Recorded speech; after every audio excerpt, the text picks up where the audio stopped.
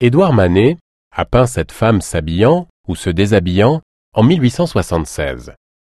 Son modèle n'était autre qu'une courtisane très en vue, la maîtresse du prince héritier des Pays-Bas. Conservateur Tracey Bashkoff. On ne voit pas son visage. C'est elle seulement qu'il y a quelqu'un derrière elle qui la regarde? L'ambiance est très intime. C'est comme si nous étions dans la scène avec elle. En peignant la femme en corset, Manet n'a pas vraiment cherché à choquer le spectateur. Paris était à l'époque la capitale européenne de la fête.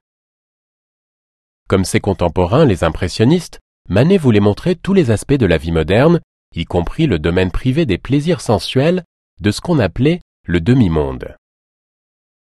Sa technique picturale semble parfaitement adaptée au sujet.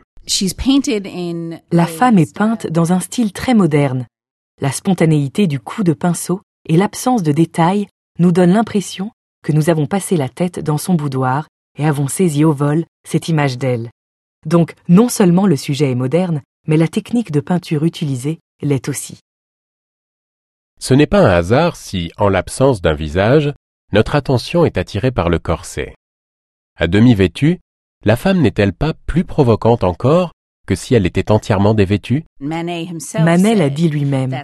Le corset de satin, c'est peut-être le nu de notre époque.